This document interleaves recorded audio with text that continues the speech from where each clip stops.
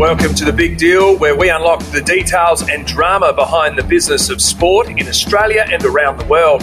Join me, Warren Tredrea, along with Andrew Montesi and our expert guests as we take you into the boardroom for behind-the-scenes access and analysis of contracts, negotiations, endorsements and much more. Subscribe to our show on your favourite podcast player and don't forget to sign up to www.thebigdeal.au for a weekly wrap of the latest deals, breaking news and many more exclusive opportunities.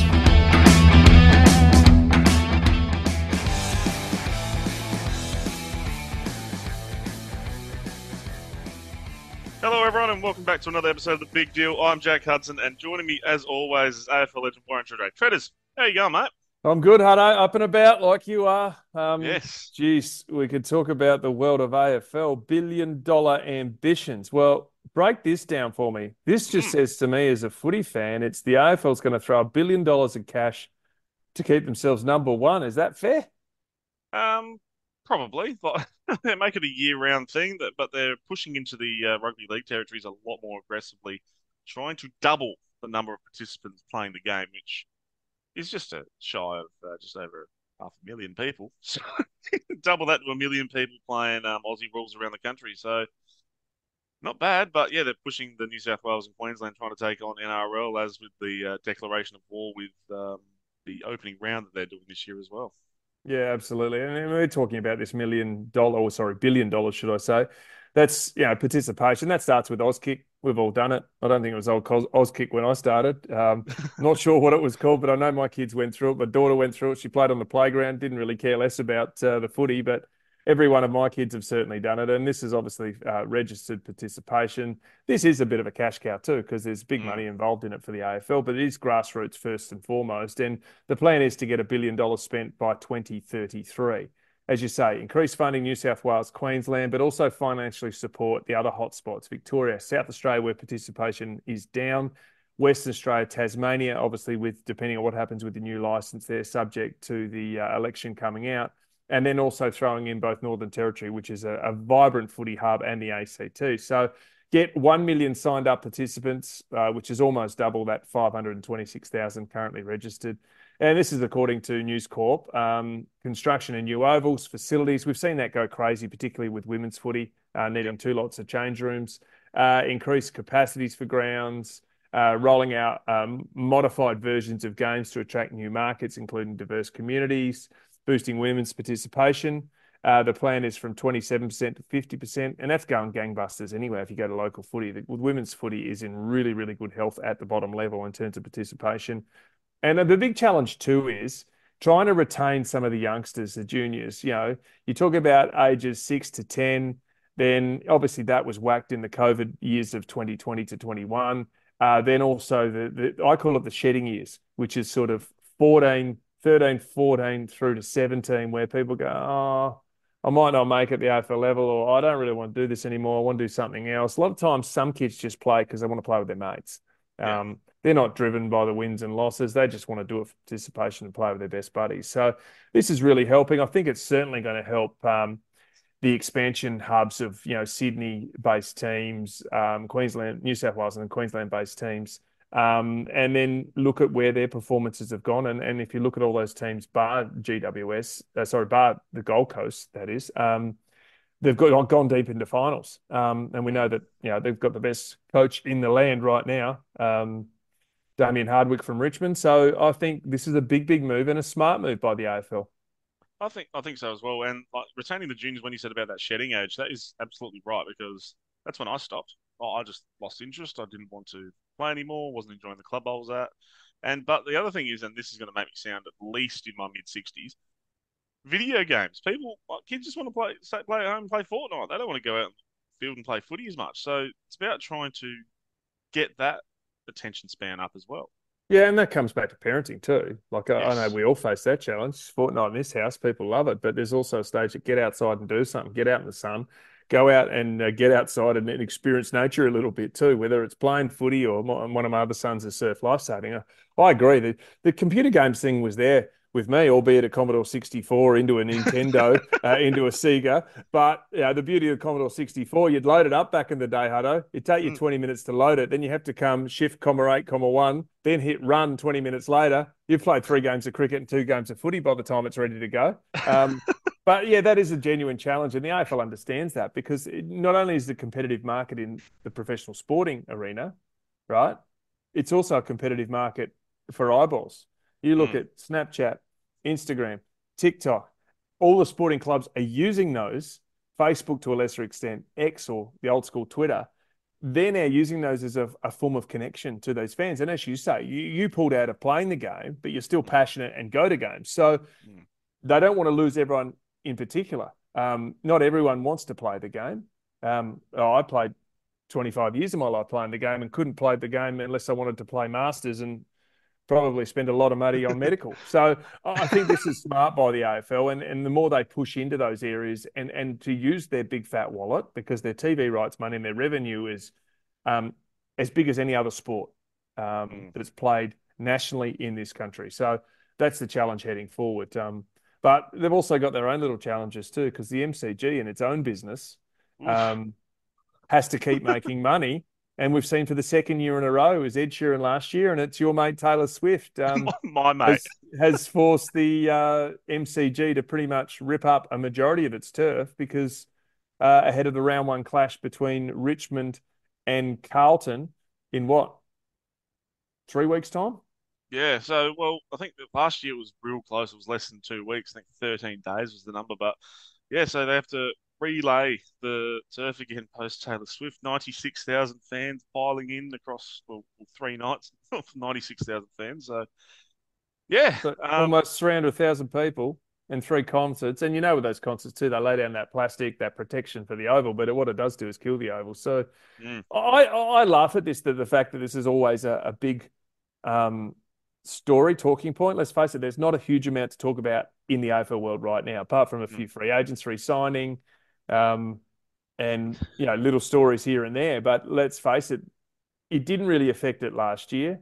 I don't think it's going to affect it this year. I think the greater challenge for the AFL is the fact that there's going to be a game played at Marvel, and that's after Pink has 2 concerts on the next few days on Feb 23 and 24 at Docklands. And then again on March 12th, 13. So there's no AFL games at Marvel Stadium until the 0 round or round 1, as they say. So in those situations, so they've blocked that out. But those stadiums also got to make some money too. And they make a lot of their money from their major tenants, MCG, footy and cricket, Adelaide Oval, footy and cricket.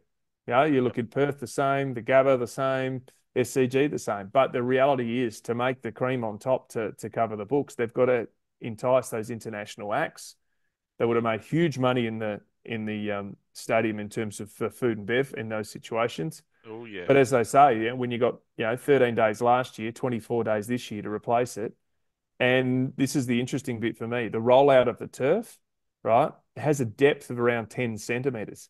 So it's not like we go to Bunnings, like you or I, and go to the local lawn grower and go, mate, give me 400 square meters of lawn. That's about 3 centimeters thick. This stuff's 10 centimeters thick. It's practically immovable. And once it's laid down, it'd be weighed in its tons, not kilos. So I think it'll be fine come that time. And let's face it, the big push here is that the MCG thinks about spending some money to upgrade the Shane Warne stand, which used to be called the Great Southern Stand. They want to take their capacity to around 105,000 people. So that is the upside for them. And that stadium was built, the 1991 AFL Grand Final between Geelong and West Coast Eagles was played at Waverley because it was still being built. So we're talking 1992. So, what's that, 30 years ago? Over 30 years ago. So that is in desperate need for an upgrade. If you look at what we see with all the stadiums around the world, Adelaide Oval's a lot newer than that is. Perth's unbelievably new. So I've got no problem with these stadiums. And God, you know what I come back to? What's that? I actually played league football when there was dirt on the ground. Yeah, you would have. There's some good photos of the old State of Origin games when they're just a mud pit. Mud pit, because they had too many games on certain periods of time. But that's winter too. Yeah. You know, like it's actually okay. And this is what I laugh at. You know, there were some stories a couple of years ago, Ed Sheeran or who else came out? You know, there were a few other people I think come out. U2 was one of them, might have Yeah. been, but Rolling Stones years ago. Oh no, the stadium might be not right. You know what? It might not be beautifully luscious green, but it's still alive and the surface is still good. And you know what's okay to get muddy sometimes. yeah, go play up in Williamstown Oval in July up on the Barossa, then come complain. Yeah, That floods yearly. when the grass looks like it's dead. It's awful. Speaking of, we'll go to the NRL on the other side of the sort of this whole turf war that's going on. Las Vegas, it's not far away. Yeah, well, this is exciting. Um, it's the same stadium in Las Vegas where the Super Bowl was being played.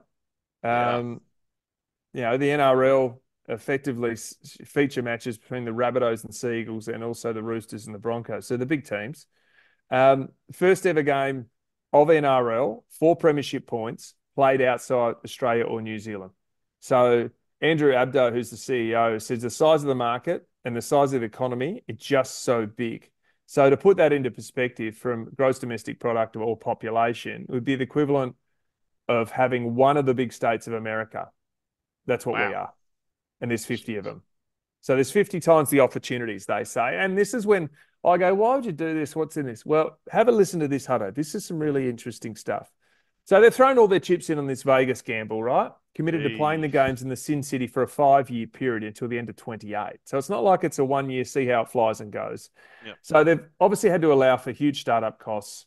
The governing body is budgeting for a small loss in the opening year, but they're hoping for significant returns. And this is how they plan on doing it. So a few years ago, the NRL was spending as much as 1.2 million on a season launch. Well, it's fair to say they're spending a bit more now, right? Mm, So this stadium that's played at hosted the Super Bowl where the LA Raiders play, it's a 65,000 seat stadium, right? Called the Death Star, right? that's Similar to sick. Star Wars connotations there. So as we say, the home of the Raiders, it's 5 meters narrower than a standard rugby league field. They're Right. copping it. Right.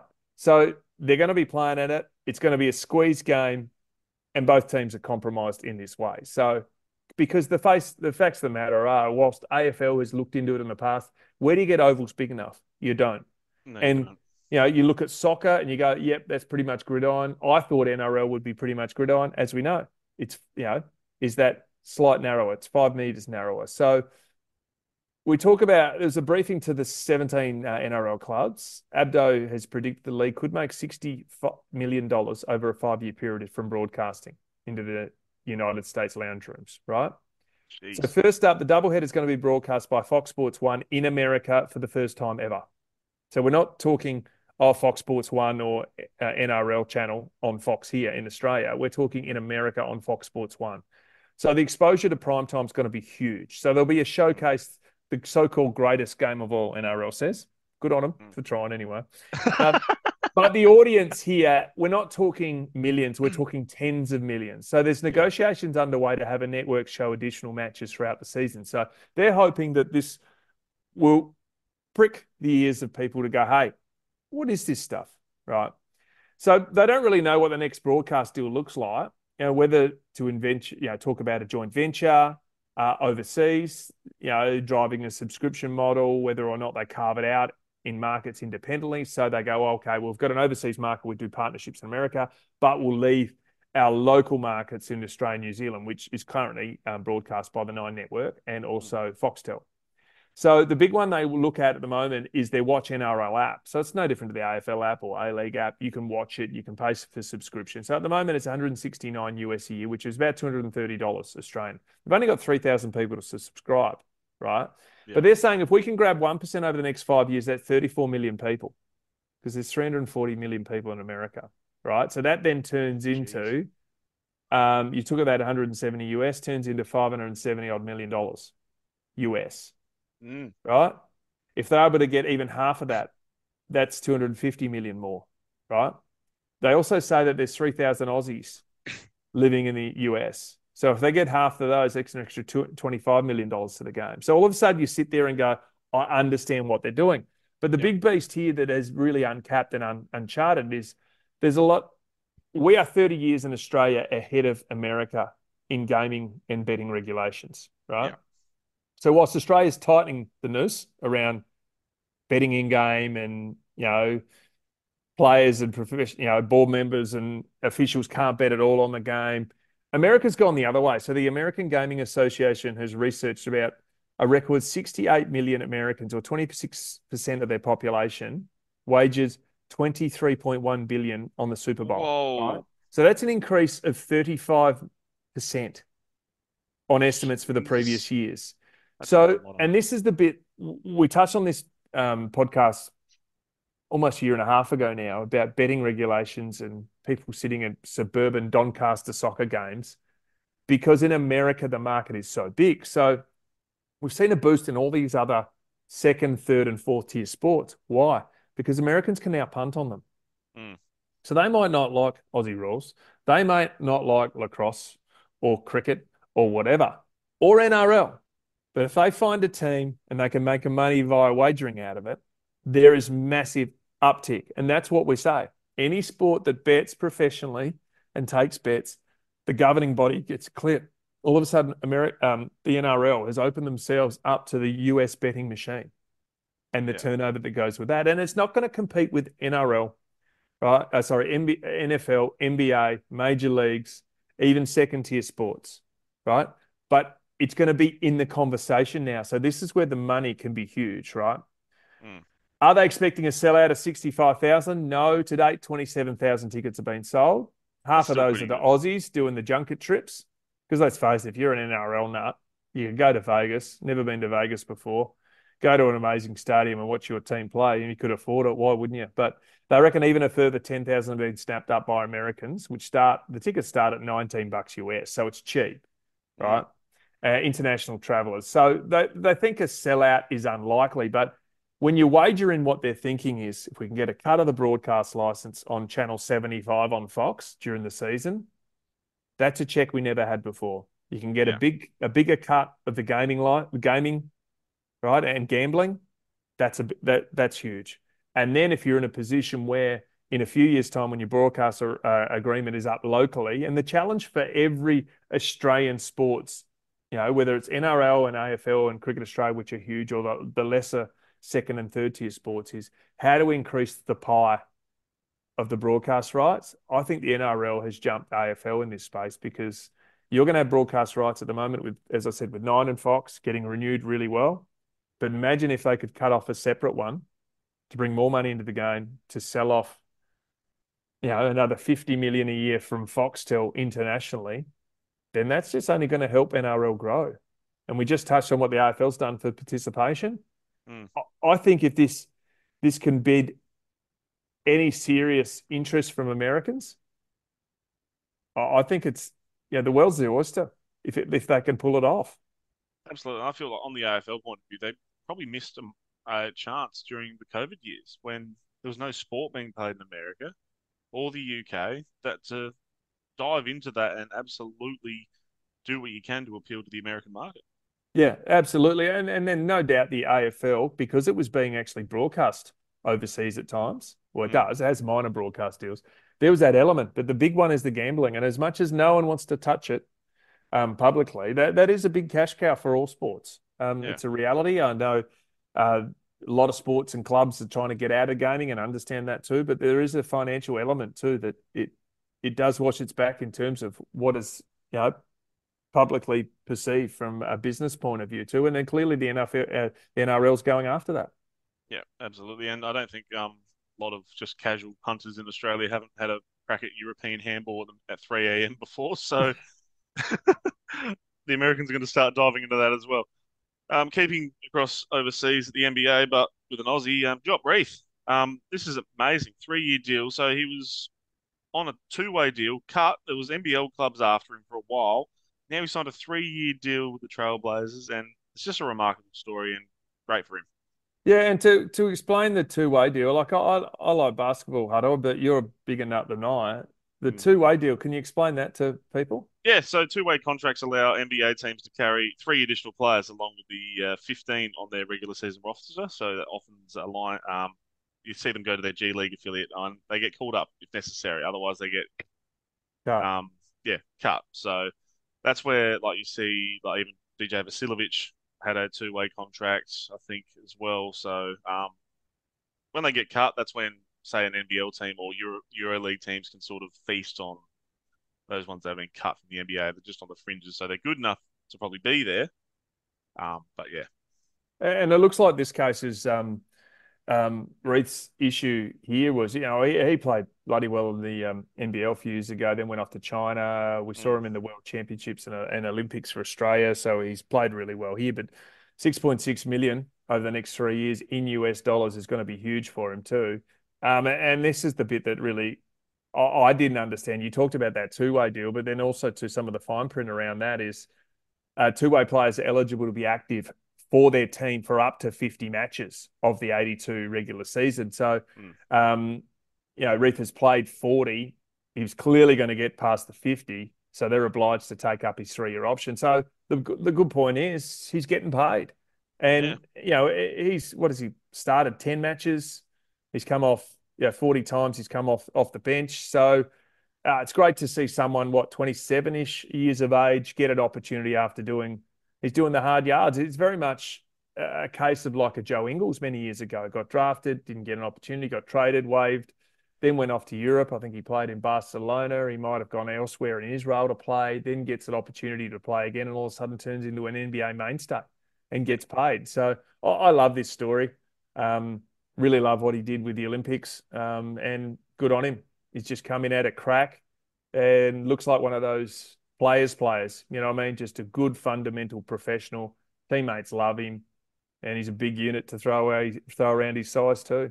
absolutely. And another one that's sort of mentioned in that they sort of held on to. So Luke Travers is obviously linked with. He's got the Cleveland Cavaliers. They've got his rights, so we might be seeing him around or playing G League next year. We never know. So keeping with the NBA, this LeBron James stuff is crazy. So basically, whoever gets his son is likely to probably get him. And Ronnie James is probably not up to the sort of standard that his legendary father is, but he wants to play with his old man, so who knows where he could go, but depends whether the Lakers want to pay up. Yeah, well, it's interesting, isn't it? LeBron James has got the option to exercise the final year of his contract. He's owned 51.4 mil US, which is 78 million. So he's got a player option. So after the season, or he can take that up or enter free agency. So the word around is that it's been reported that Los Angeles is willing to explore the notion of adding his son, Bronny James, for the 24-25 season. He's always talked about this. This is thanks to the Athletic. So he's always talked about playing with his son. So his son's a freshman at USC, so he can enter the 2024 draft. And if the Lakers are willing to consider adding him, they know that it'll keep LeBron happy for now. So the Lakers won the championship with LeBron in his second year, right, after joining from the Cavs, and that was in the COVID bubble. So they've not won a conference finals game since. So this is the challenge for the Lakers. He's closing in on 40 in December, right? Still a super talent. Yeah. Could he help transform an organisation into a contender? He probably could. As the main man, who knows? That's for debate. But he's still putting up good numbers. But the challenge here, as you touch on, you look at ESPN, they do their rankings of the future draftees. Yep. They're saying number 20 recruit, Bronny at best, right? He's averaging 5.8 points, 3 rebounds, 2.6 assists per game. He shoots at 35% from the floor, right? So from a pure production standpoint, he's not a first-round pick, let alone a lottery selection. So no. That's the reason why I reckon this is a bit. It's a bit of a gamble, the old family connection. And you know what? Everyone looks after their kids. You love your kids, right? And you'll do anything to help them support. But what if LeBron then takes him and moves on and retires? If he's putting up that sort of numbers, he's gone. Yeah, he's not going to last. No, he won't. It's just using your leverage. And I get leverage with contracts. It's great, but hey, if he's a spot for as you say, your summer league stuff, Mm, then great. But if you think he's going to roll into your starting, not your starting lineup, but on your starting bench, probably not. I just reckon it's got a bit of a stench to it. Yeah, I think it's interesting because I think it happens in a lot of sports that a younger brother, not usually a son, it's usually a brother or a cousin, can get on a list with not much reputation aside from their last name, and it's just like, hey, see how you go, sort of thing. Yeah, I get that. Like we've seen it in AFL, there's a lot of rookie listers. You go, well, they probably weren't going to get drafted, but they've done it. Mm, You know what I mean? Probably for political purposes, but this is first and foremost in your face here. If this is genuine, they want him to be drafted, use up a second or third round selection to pick him. I don't think it's happening on its own merits. That's what I don't like about it.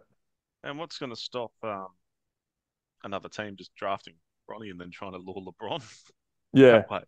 Well, and that could be some of the plan. Yeah. So Nothing for me on the outside, nothing happens in the NBA without everyone knowing about it first. that's so true. Yeah. We'll keep with the NBA and the All-Star game.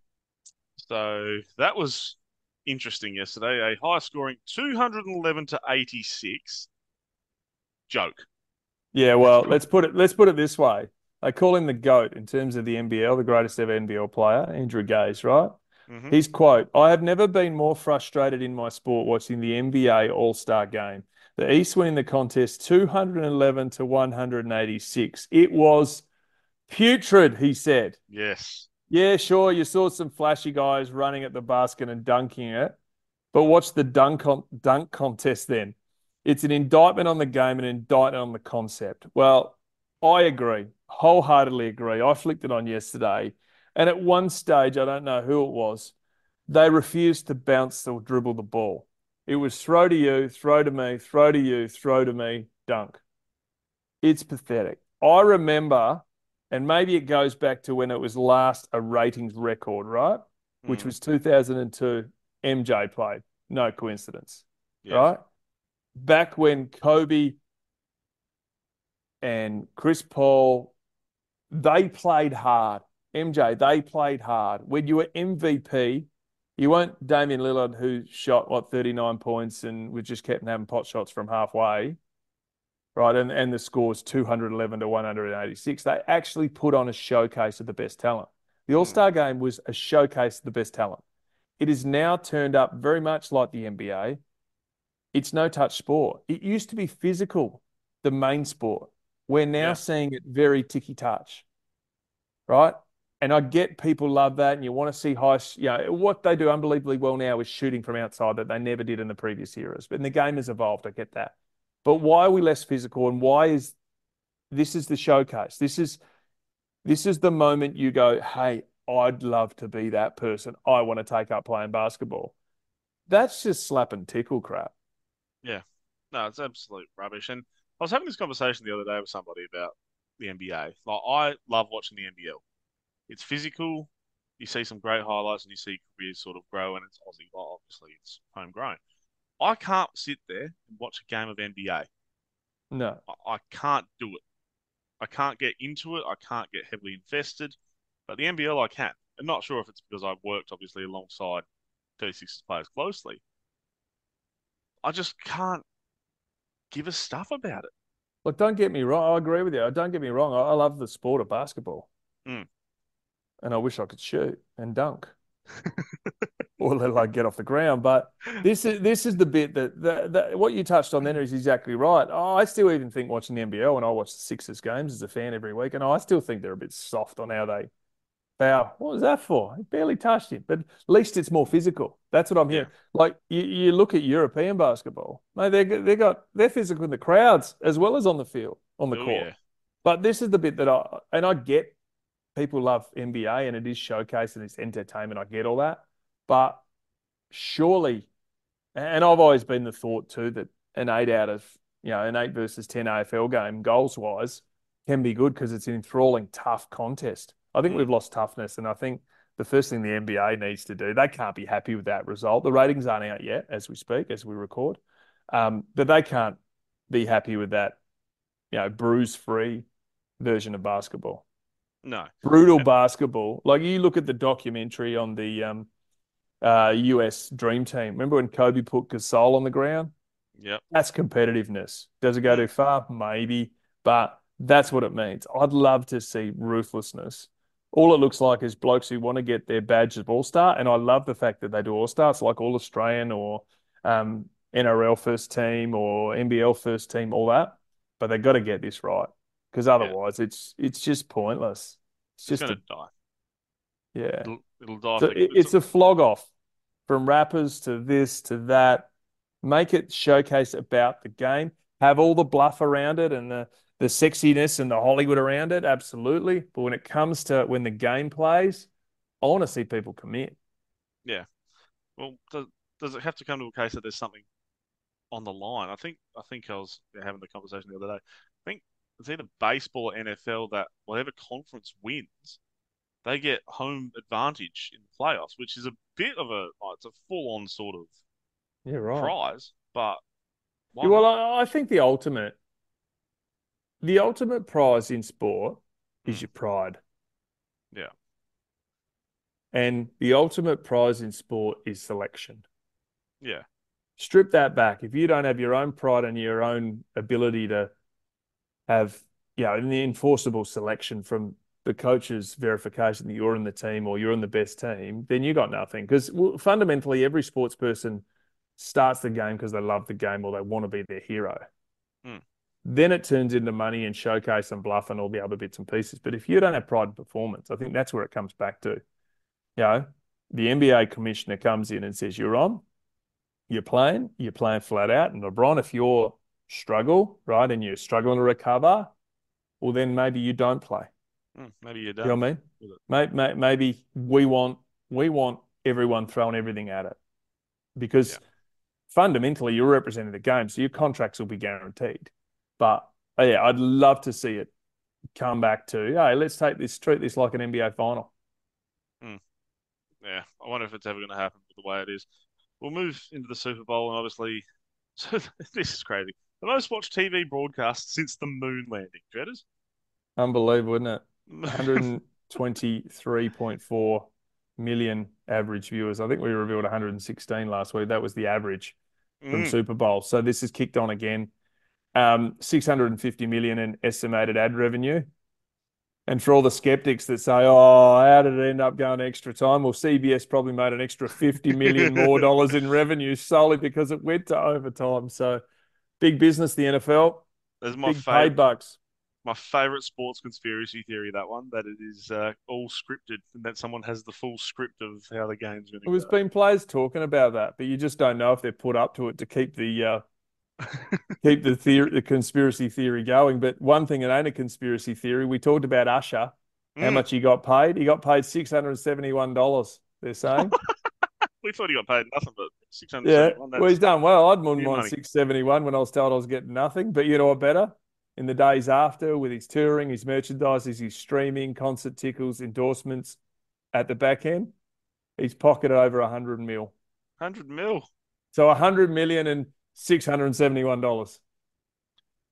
Jeez, who said exposure doesn't pay, eh? Yeah. That's outrageous. Ah, wow. Tiger Woods.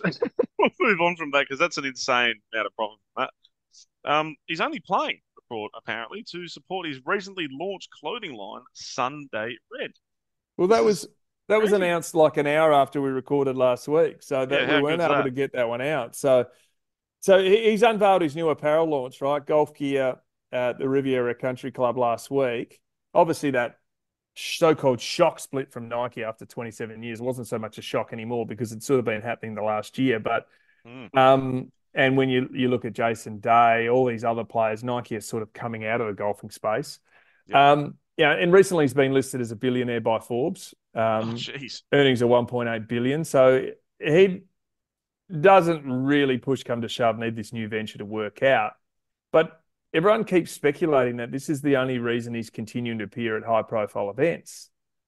And the Daily Mail has talked about this. So they're saying if Tiger actually could retire, he would. His body, post car accident, a few other bits and pieces, knee surgeries, it's all for his brand.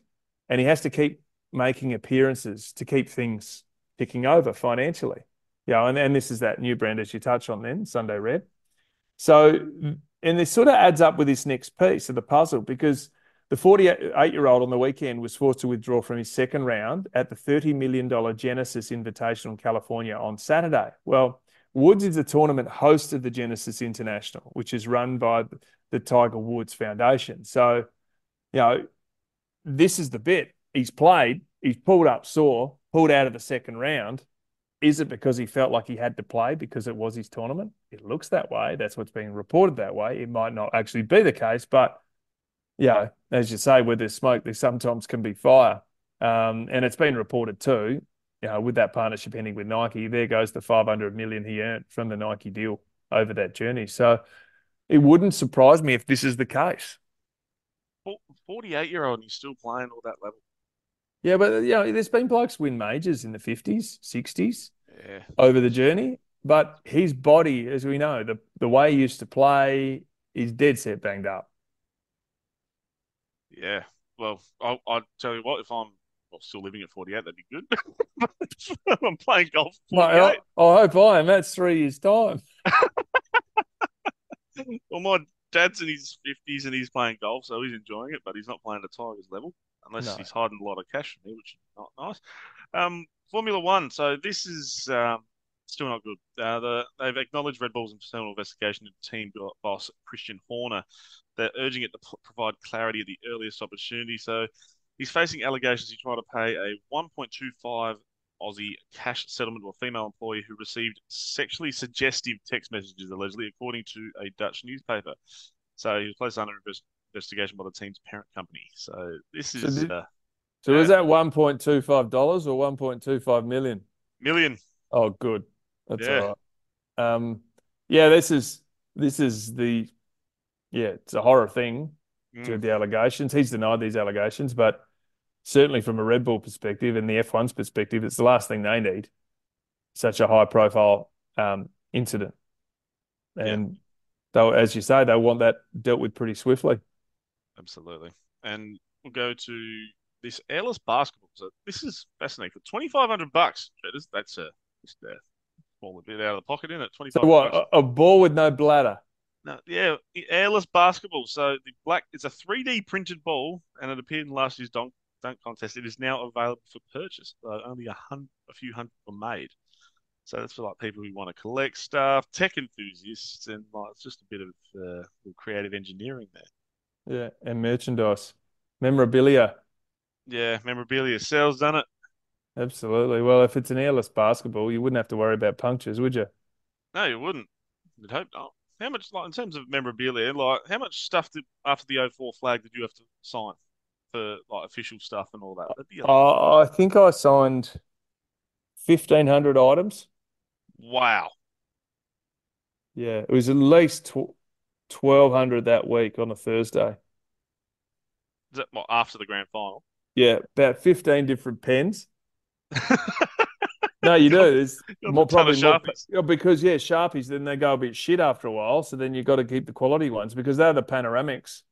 Yeah. So the Yeah, the colours. panoramics and then the coaches and captains things and yeah.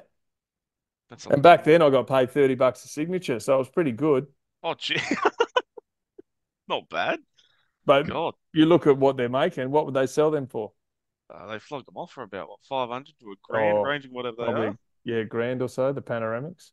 Yeah. Oh, the So panoramic ones. one photographer gets the panoramic, captain and coach sign them for $30 a pop and make good money. Who's getting the rest? Woo! Yeah, that's true.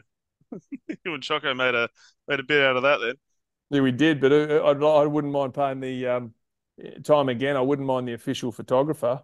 Yeah, no, he'd be. The AFL and back then it was ESP, which is now TLA, had the merchandising That's deal with the AFL. So, bar our $60 cut, they're making some serious cash. right. Just have to pay the blokes. And But that's where we talk about AFL times. And mm, there is massive amounts of memorabilia. You talk about Brownlows, all that sort of stuff. So players can make money, but the AFL makes a huge amount of money off the back of it too, because in their best interest, what better team could win a grand final over the last 10 years than Richmond 3 times?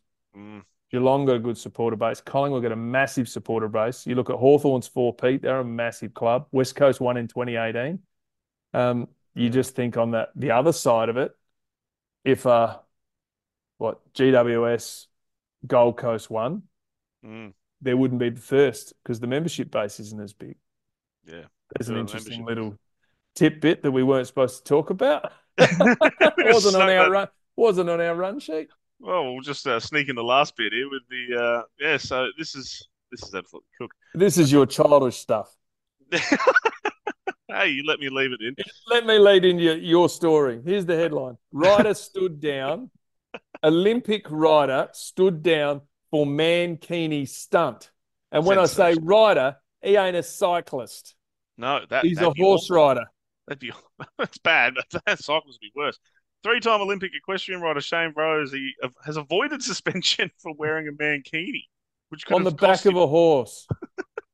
So it could have cost him the 2024 Paris Games. Yes. So he's obviously done a prank here. Yeah, mate. A complaint was registered with Equestrian Australia and Sports Integrity Australia after he took part in the fancy dress event at the Wallaby Hill Extravaganza in the Southern Highlands on February 11. Wore 3 costumes the day: gorilla suit, Duff Man from The Simpsons, and the mankini, obviously made famous by Borat. Yes. The latter one saw concern raised by a female attendee, forcing Equestrian Australia to investigate. So the fun police got him. The best bit is on Monday they found he did not breach the sports code of conduct. How? They did not breach the code of conduct, taking into account the community event that he was competing at, and that he had already made a public apology.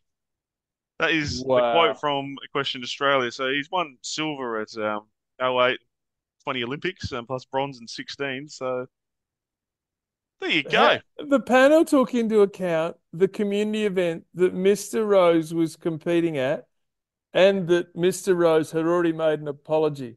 So they're saying, because he said sorry. Yep. Right? Because he said sorry, and the event we're at was in the Southern Highlands, we'll overlook this one. Imagine being a part of that meeting, that organisation meeting. You'd have to piss yourself laughing and go, how do we put out a statement that people aren't going to just go, you idiots? Oh, it'd be a good day to be a media manager, that one, writing that up. Oh, mate. Wasn't his intention to offend anyone, even though he thought long and hard about putting on a Borat suit. I just love the fact that he didn't breach the sports code of conduct. Can't wait to see the Olympics and what they're going to wear. I reckon their code of conduct's 3 lines in a piece of paper. Might be on a napkin after that. Oh, gosh. Jeez. Well, that's all from us this week. So thanks for joining us, and thanks. Hopefully you joined in for that last bit, but we will see you next week.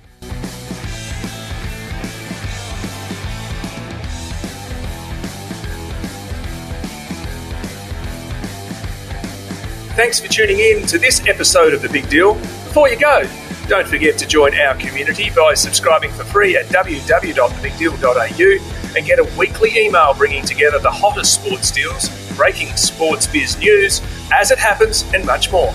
Join me at www.thebigdeal.au.